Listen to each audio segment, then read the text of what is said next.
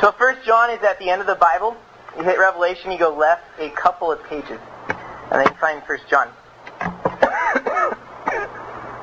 What else did I say?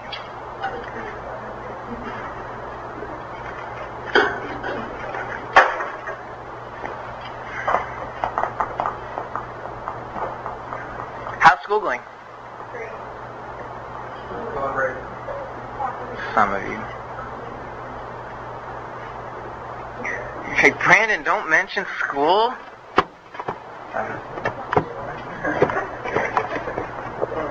Yeah, that's true.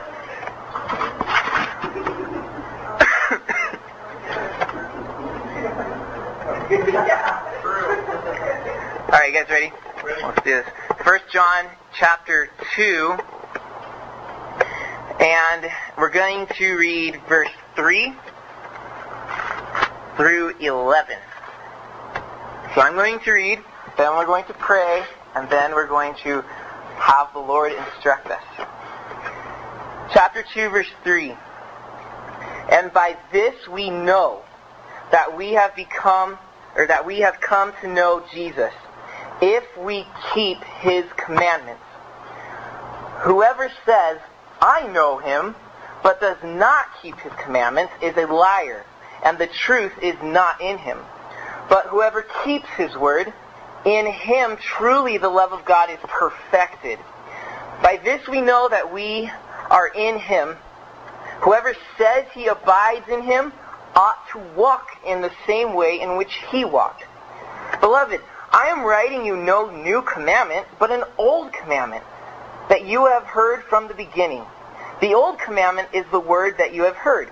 At the same time, it's a new commandment that I am writing to you, which is true in Him and in you, because the darkness is passing away and the true light is already shining. Whoever says that he is in the light and hates his brother is still in darkness. Whoever loves his brother abides in the light, and in him there is no cause for stumbling. But whoever hates his brother is in the darkness and walks in the darkness and does not know where he is going, because the darkness has blinded his eyes. And Lord, I pray that you would cause a fire to burn in hearts tonight. Not necessarily, Father, a massive bonfire to burn out, but Lord, we want that nice kindled flame to constantly burn through their whole lives. God, that flame would be assurance to them that eternal life indeed dwells inside of them. And Father, if there's any unbelief in this room, shatter that with your light tonight. Come and dismantle every excuse and every doubt until we have a church of confident believers full of faith and walking always, trusting your every single word. In your Son's name we pray. Amen. So, we're in 1 John. It's a detour from Genesis because we need a break from Genesis. It's been a while that we've been in it. And 1 John is a book about being assured of the things that you believe, that they're true, and that the eternal life that God's promised to believers actually abides in you. John's goal here in writing is that you know with confidence and assurance that you are indeed a child of God and that you have eternal life guaranteed to you. That's John's goal. Therefore, to be faithful to the Bible, that's our goal. I want you guys to be assured as we go through 1 John. Because the most dangerous thing that you can ever do is not play football in a freeway. That's dangerous. It's not to drink poison to see who can last the longest before they die. That too is dangerous.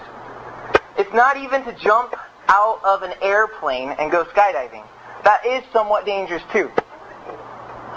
The most dangerous thing that you can do tonight is to walk away and to continue in life assuming that you are a believer. The most dangerous thing you can do is assume that you are a child of God. And that's not okay with me. We're not going to walk out here assuming all these good thoughts, positive, happy reflections. I want you guys walking out assured. We don't want assumptions. We want assurance. Because when I jump out of an airplane, though skydiving statistically is safe, it's not safe when I grab any bag, put it on my back, and jump out assuming that it is a bag packed with a parachute. That's assumption, and that's dangerous. We want assurance. I want you guys jumping out of life knowing 100% beyond any doubt that you're hitting the ground safely. So that is what John is after, and that is what we want to receive. We don't want the dangerous assumption that, of course I'm going to heaven. I know who Jesus is. I know the gospel. I can give you the Romans road. That's a big assumption that saves you. So let's go for assurance, as John wants. So it's been 60 years at this point that he pens this page. Jesus has been gone from the earth for 60 years. Every single one of the 12 apostles has died except for John. He's the last person to walk with Jesus alive on the earth. Because of this distance of time, in the church, you have pretenders coming around. People who are starting to make up things about theology, and they're starting to teach it in the church, and they're starting to get followings, and other Christians are starting to hear these pretend theologies and made-up assumptions, and they're starting to hear what they're saying and remember what John taught them, and they're confused. And they don't even know anymore whether or not they have eternal life, because they don't even know what to believe at this point. So John corrects this misunderstanding in the church. He's not trying to prove a point or come against an argument. He's simply trying to affirm. It's like a test. 1 John can be viewed as a test. A test to see if you qualify as a believer. Qualify as a believer? I thought we're saved by grace through faith. That doesn't sound like there's conditions attached to my salvation. And you're right. John wants to show us the conditions of assurance. Oh, conditions of assurance, not conditions for salvation. Salvation has no conditions. You're saved by grace. It's a free gift, a supernatural power of God to remove sin and to give you His Son's righteousness. You're saved by grace through your believing, faith, meaning no works whatsoever. So your salvation is free, unconditional gift from God. But your assurance and confidence in that free salvation comes with many conditions. In other words, if you live a certain way, namely described through 1 John, then you will know that you have salvation. So if you're not living according to the message of 1 John, you have absolutely no assurance of your salvation. So assurance is conditional, salvation is unconditional. We got that clear, right? I want nobody walking out of here saying, Brandon said if I disobey 1 John, I'm going to hell. Didn't say that. But your assurance is conditional. If you keep on sinning, I can't assure you that you know Jesus. That's what John has to say. So what are these conditions? John essentially has 3 conditions that if you meet these conditions, you have assurance and you're going to be happy. Because assured people are happy people. Freaky happy. Quote Sam again. We're just going to keep a tally how many times we can quote Sam. These are the 3 conditions. The first comes in the first half of the book. It's love for Jesus. If you love Jesus, then you have assurance of eternal life. Second condition, love for Christians. This starts in 3 verse 11 and goes through the end of chapter 4. So if you love Christians, then you have assurance of eternal life. The third condition is in chapter 5. And that is a love for eternal life. You have a love for eternal things and your future presence with Jesus. So, love for eternal life. Now, because we're in the first half of the book, our main concern for the week we've been in is love for Jesus. The condition is, if I love Jesus, then I know that I have eternal life. I know I'm saved. I have assurance if I love Jesus. But what does that mean to love Jesus?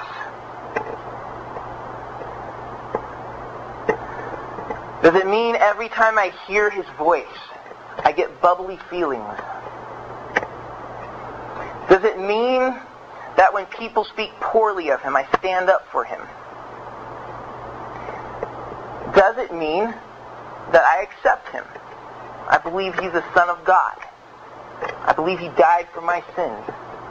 What does it exactly mean to love Jesus? Does it mean you go out on a date with him? What it means to love Jesus is what we're defining in these weeks. So our first definition was last time we're in 1 John, just 2 weeks ago, because we were downstairs last week. Remember what John said in verse 1:5 through 2 verse 2? Some of the subtitles in your Bible gives you the answer. He told us to walk in the light. So loving Jesus, according to John, means you're walking in the light. Walking in the light means, as light implies, you're in open honesty with Jesus. Light exposes all. You can't hide things in the light. If it's hidden, it's in the darkness. It's being shielded from the light. So, to be in the light, to be open and exposed before Jesus, just completely in this place of, if I sin, I'm a confessor. I'm open with my Father. There's just this light relationship. Not like light and weight, but bright relationship. Everything's exposed before him. I hide nothing. So then on the contrary, to walk in the darkness is to walk in the lie and deceit of Satan, of sin. So that if I sin, I cover it from God and I keep on going with life thinking I'm having a happy relationship with him. It's not the case. So you move from the path of light into the darkness through sin. That takes you to the darkness. You move back to the light through confession. That's an open, honest act with your Father, and that's what restores you to light. So, love Jesus by walking in the light. We confess sins wholeheartedly, very shamefully, but we let it out like vomit because we know that he's the doctor to fix us, and we're not going to hide it from him. So you know you love Jesus if when you sin, you hate the sin that you committed, and you want to confess it and say, "Restore me, O Lord." Tonight is our second definition for love for Jesus, and that is namely in verse 3, 2 verse 3. By this we know, you can insert assurance. By this we have assurance that we have come to know him if, here's the condition, if we keep his commandments. So we have assurance if we keep the commandments of Jesus. That's our second definition for loving Jesus. Keeping his commandments. So, what does it mean to keep the commandments of Jesus? By this we know that we have come to know him, if we keep his commandments. So in other words, if I keep the commandments of Jesus, I know that I know him. I want you guys to imagine all of us on a soccer field. We're dividing you guys in half. So you guys are going to win because you have Sam, and because I'm going to be on this team. So we divide you guys in half. We have a soccer match. And all of a sudden, Tim grabs the soccer ball with his hands, starts running with it, starts pushing people away and plowing through them, comes up to the goalie where Steven's terrified, and he fires the ball past Steven into the goal and begins celebrating, throwing his shirt off, saying, "We win, we win!" Now, I would conclude, as well as you, that Tim does not know how to play soccer. Tim, you can't touch the ball with your hands. That's against the rules. But that's obviously because he does not follow the commands of soccer, we conclude he does not know soccer. If you know soccer, you know the commandments of the game and you keep them. It's the same thing with Jesus. If you know Jesus, you're going to keep his commandments. So I can look out, essentially, and just come to conclusions. This person is in perpetual, consistent sin. He doesn't want to walk in the light by confessing it, but he's happy in the darkness. I can safely, without judging, come to the conclusion he does not know Jesus. Because he does not keep the commandments of Jesus.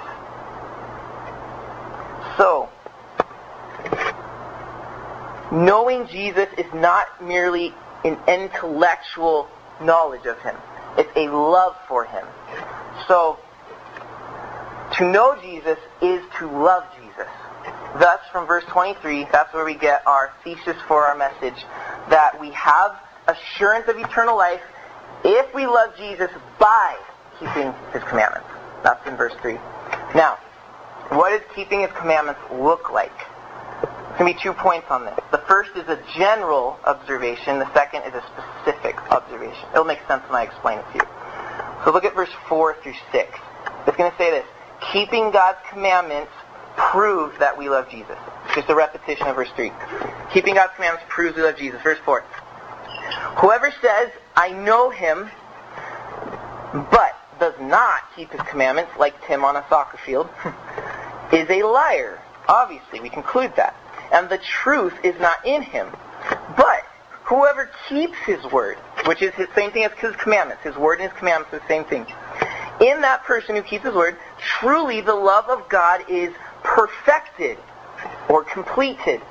By this we may know that we are in Jesus. Whoever says he abides in him ought to walk in the same way in which he walked. In other words, he ought to keep his word and his commandments. So, keeping God's commandments proves that we love Jesus. This is confirmed by Jesus himself. If you're quick, flip over to John 14 to your left. By the way, the Apostle John wrote the Gospel of John and 1 John. So, this is what you would call, I don't know what you would actually call it, but we're coming to, we're interpreting John's words through John's words. So it's safe, in other words. Right? We're not using Paul to interpret John. We're using John to interpret John. So John 14, verse 15.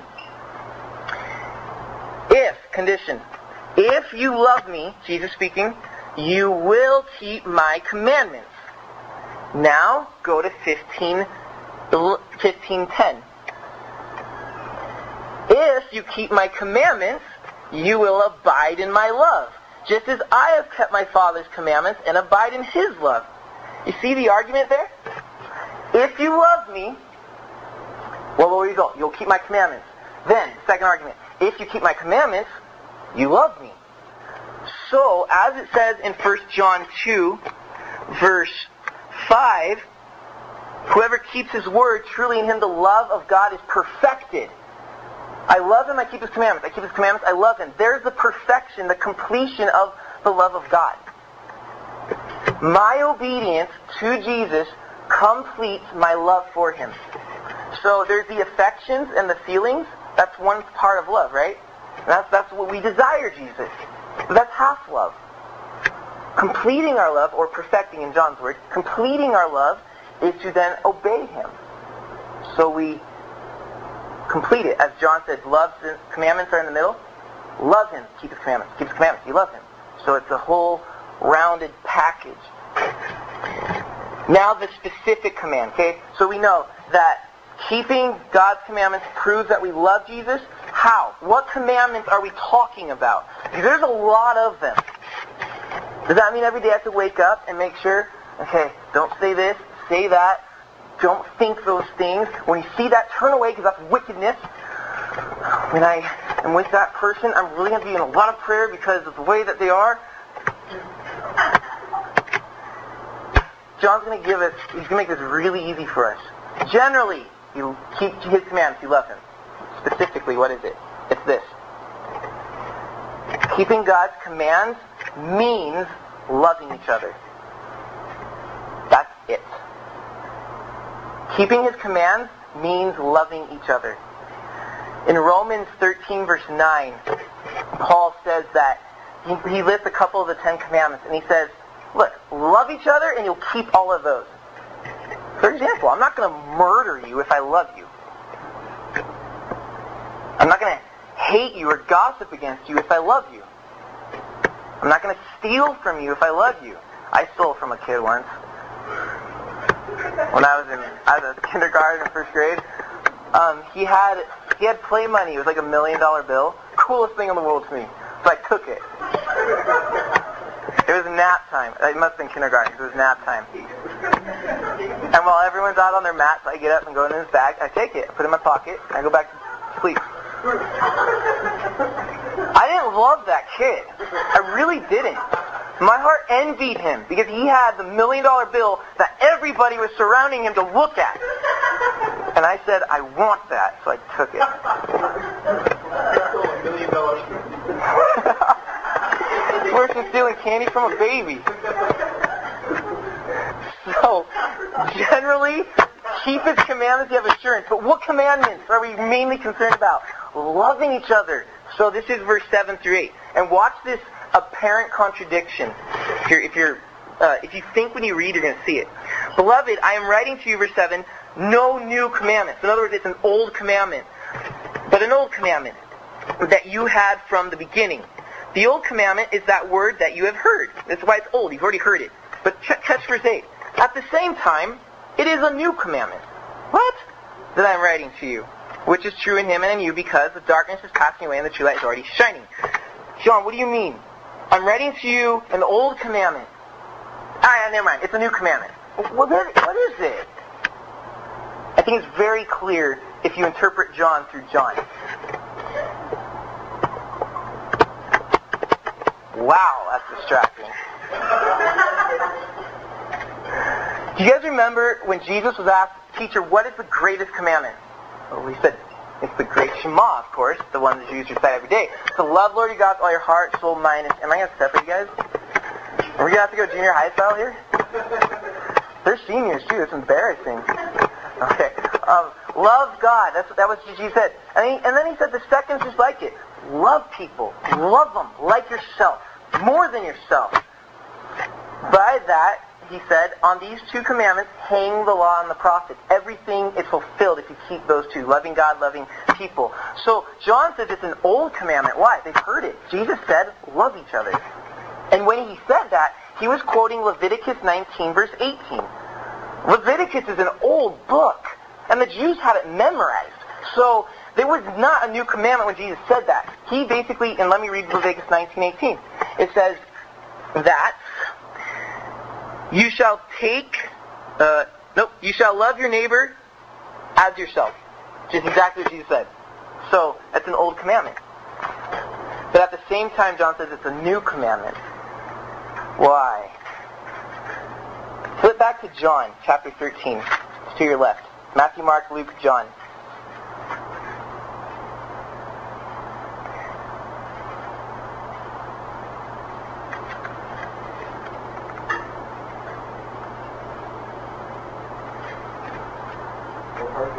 John 13, verse 34.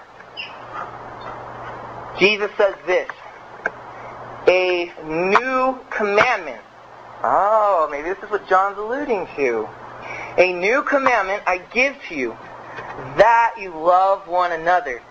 Just as I have loved you, you also are to love one another. Wait a minute. Jesus says, the new commandment I give to you, that you love one another. That's an old commandment. That's from Leviticus. Love your neighbor as yourself. So then how come Jesus says it's a new commandment that I give you? I suggest it's in that phrase, as I have loved you. That's what makes this commandment new. Jesus is taking an old commandment, love your neighbor as yourself, and inserting himself as the example of how to do that, thus making it a new commandment. So when John writes here, in 1 John 2, verse 8, he's saying, it's an old commandment I write to you, but it's at the same time a new commandment. In other words, it's Leviticus 19:18, but Jesus reinterpreted it because he's our example of how to love each other. So what John is saying, it takes a long time to explain, but all he's saying is the specific command is to love each other. By loving each other, we keep his commands, and by keeping his commands, we prove that we love Jesus.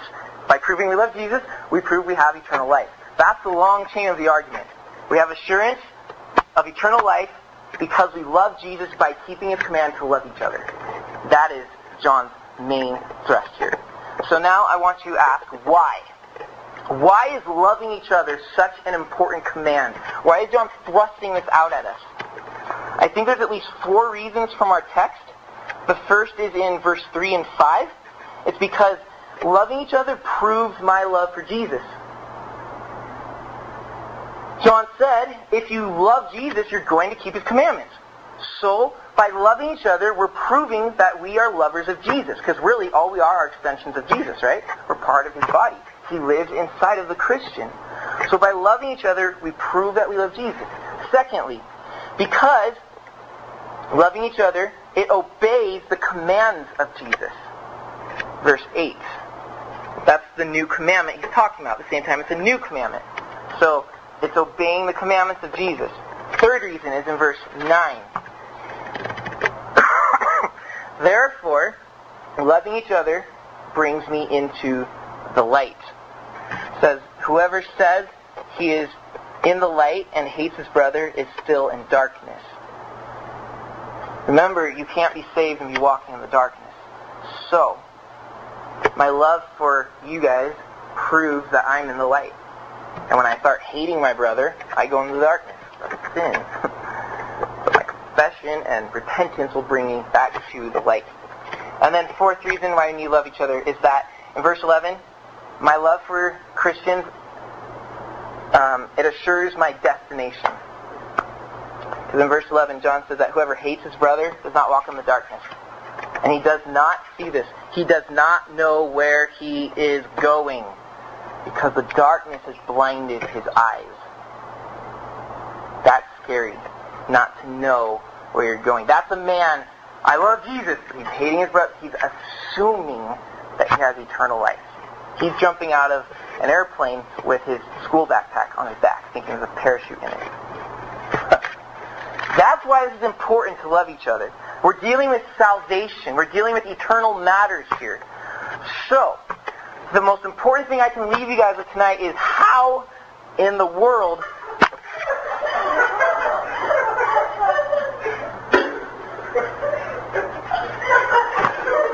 Youth Call knows that I've been doing that every day lately. At least once. I don't know why. What we want to know is how in the world do we love each other? How do we put this into practicality? Because it's not natural to want to go out of our way to show love for people, especially when pride's on the line, especially when my feelings are hurt, especially when they're the least, the last, or the lowest, because they stink or something, or they don't like baseball. I can't imagine who wouldn't. I have a hard time. No, okay. So, we want to deal with how. There's 3 points from our text. Okay, the first, how shall we then love each other? First, empower your love for others by perfecting God's love in you. Empower your love for people by perfecting God's love in you. When God's love fills absolutely your heart and it starts going out, it becomes the power, the thrust behind your love. How in the world can you get a car from the bottom of the hill up to Twin Peaks without gas? There's not much power in our little... I don't care how strong you are, Kyler. I don't care how strong I am. Look at me. We can't push that thing up here. It needs some sort of supernatural, in other words, apart from us, power to get it going. And our love for people must be thrusted and pushed by God's love being perfected in us. And it's perfected, as we said, by obeying His commands. So as we draw near to God in intimacy by keeping His commands and just being with Him, walking like we're confessing daily when we don't keep His commands, His love is perfected, and that love, when it comes to its full fruition, starts flowing out of the heart and pushing us to bring that love to other people. So that's why I say that we need to empower our love for others by perfecting God's love in us. That obviously comes from verse 5. That's where I get that from. It says, but whoever keeps His word, in him truly the love of God is perfected. Now, if you look at verse 9, we need this power because naturally we can't love each other. Well, we can, but it's not natural for us to want to. Look at verse 9. Whoever says he is in the light and hates his brother is what? Is still in darkness. That's an important phrase. Still in darkness. Meaning that if I can't love people, I never came out of the darkness. So people who are in darkness have a hard time loving. They can love people, don't get me wrong. It's possible to love people as a non-believer, but it's impossible to love those people who don't deserve to be loved. That is very hard for an unbeliever. And when they can't do that, it shows that they are still in darkness. So this is why we need our love to be empowered by perfecting God's love in us.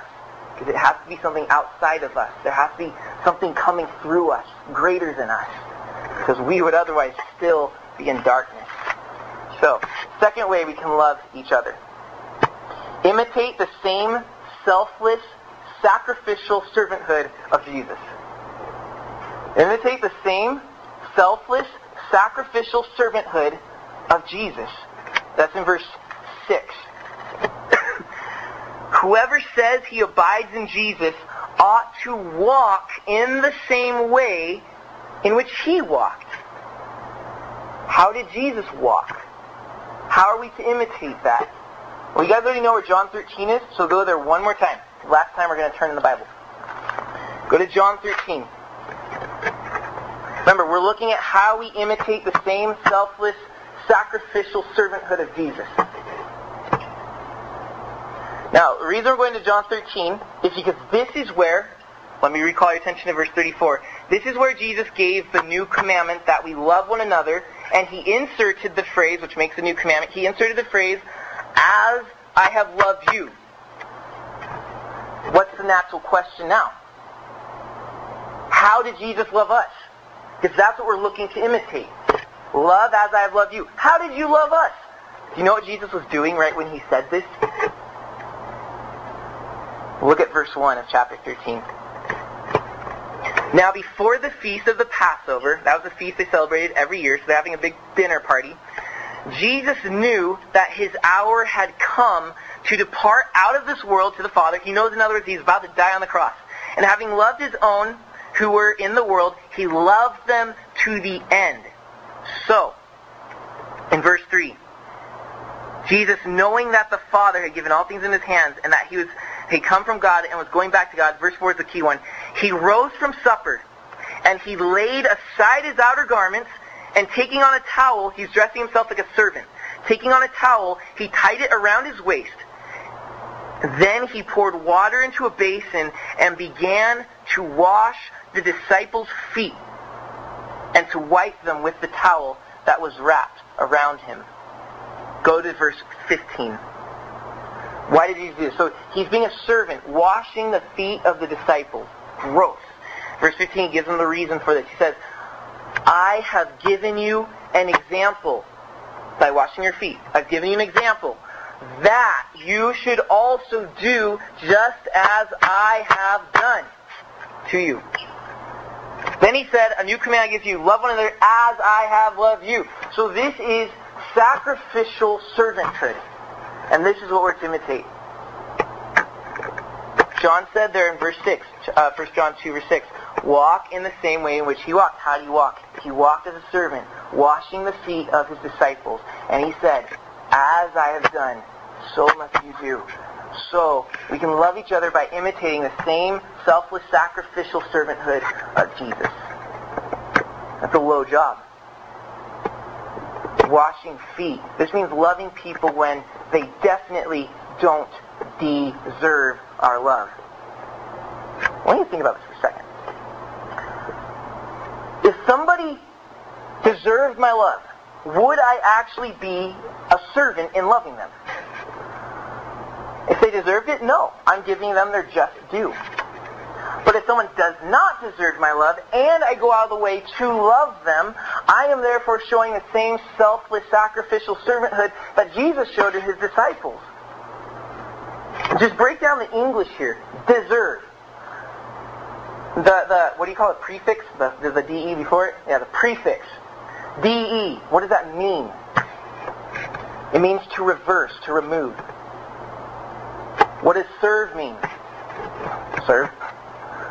So if you're deserving, it means deserve. It means remove your service.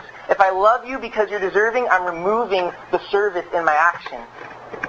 But if you're not deserving, I am becoming the servant like Jesus and washing your feet by giving you love for you. Wow. We're calling ourselves to a much higher calling than just good feelings for each other, positive attitudes about each other. We're talking about going to the deserving, less undeserving people and showing love. What is love? It's pursuing the utmost good in someone else. Someone that doesn't deserve it. Pursuing their utmost good. This is the same sacrificial servanthood that we're to imitate that Jesus did. This is how we love each other. So, in review, how do we love each other? Be empowered to love each other by perfecting God's love in you. Secondly, imitate the same sacrificial, selfless servanthood of Jesus. And third, finally, love each other by living in the light of open and honest truth with each other. Living in the light of open, honest truth with each other. This obviously is drawing back from our last study, but it's also coming right here in verse 9 and 10. Live in the light of open, honest truth with each other. Verse 9. Whoever says he is in the light, which means you're open and honest and true, but hates his brother, which means you're not being open, honest, and true, is still in darkness. Verse 10. Whoever loves his brother abides in the light, and in him there is no cause for stumbling. So, the opposite of light is darkness, which means walking with deceit with one another. If we're walking in the light with each other, we're open and honest with each other. If I have a problem, we're going to work it out in a civilized manner. But if I'm walking in darkness and I have a problem with you, I'm going to go over to Joe and start telling him about my problem with you and what a sucker you are. That's gossip. That's not walking in the light. So we love each other by walking in the light of open and honest truth with each other. As Ephesians says, to speak the truth to each other in love. Proverbs 26:24, I'm going to read this to you. You don't have to go there unless you know what Proverbs is. I would mark it. But Proverbs 26:24 says this. Whoever hates, means we're walking in darkness, whoever hates disguises himself with his lips and harbors deceit in his heart. Did you catch that? Whoever hates does what? He disguises himself, which means you're in darkness because you're hiding yourself. And he harbors deceit in his heart. You know what it means to harbor? It is to hide it in your heart. This is darkness. This is not open and honest truth. That's the person that hates people. And as a result, Proverbs 26, the context talks about drama. Grabbing a dog by its ears, so is the man that jumps in the middle of people's arguments. Drama is an expression of not loving people. Gossip is an expression of not loving people. Joking, I don't mean in good humor, I mean in the cover-up sense. Say something, come on, we're joking. Play along. That's covering up the hatred, the darkness you have for people. Proverbs goes on with the list. It talks also flattery, speaking well of somebody when really you don't think any of that. You're only covering up the hatred you have. The Bible's severe in its definition of hatred. If we're not sacrificially loving each other like Jesus, we're actually not loving at all. So we need to be in the light of open and honest truth with each other. By the way, remember how we quoted the new commandments based on the old commandment, Leviticus 19:18, which says, love your neighbor as yourself? Do you want to know what that whole verse says? Totally confirms what we're talking about right here in point 3. It says, you shall not take vengeance or bear a grudge against the sons of your own people. But, on the other hand, you shall love your neighbor as yourself. Do you see it? You shall not bear a grudge or hold vengeance against your neighbor, but you shall love your neighbor as yourself. In other words, if I'm holding a grudge against somebody, I am not loving my neighbor as myself. This is the open honesty and truth that we're talking about, that walking in the light with each other means. So, what if we do have a problem with each other? What do? Got to be open and honest and speak the truth in love. Someone offends you, don't offend them back. Don't get even by telling other people what's wrong with them. You take them personally in love, which means you're humiliating yourself like Jesus, like a servant. You're doing the hard thing in love and just saying, hey, I want you to know that kind of hurt me. I just want to know, what's the reason? Did you mean what you said? Because maybe you didn't. I really hope you didn't mean that. Sometimes we just misinterpret people. And that's why it's so important that we take We walk in that light with each other. So as Jesus said, Matthew 18:15, if your brother sins against you, go and tell him his fault between you and him alone. Don't go and tell him his fault through everybody else so that he hears about it. Take it to him alone and love each other. Just get it worked out. This is how we have assurance that we have eternal life, that we love Jesus by keeping his command to love each other. So Father, that's our desire, is that we indeed would be a group and a church and your body full of love. When you told your disciples to love each other as you've loved them, Jesus, you said that by that the world will know that we are your disciples. And let it be known, Father. Let there be no disguise, no mystery. Let us have confirmation and assurance. We pray for it. We desire it. And you want us to have it. So, Jesus, help us to keep your commandments. Perfect your love in us that we can do it. In your Son's name we pray. Amen.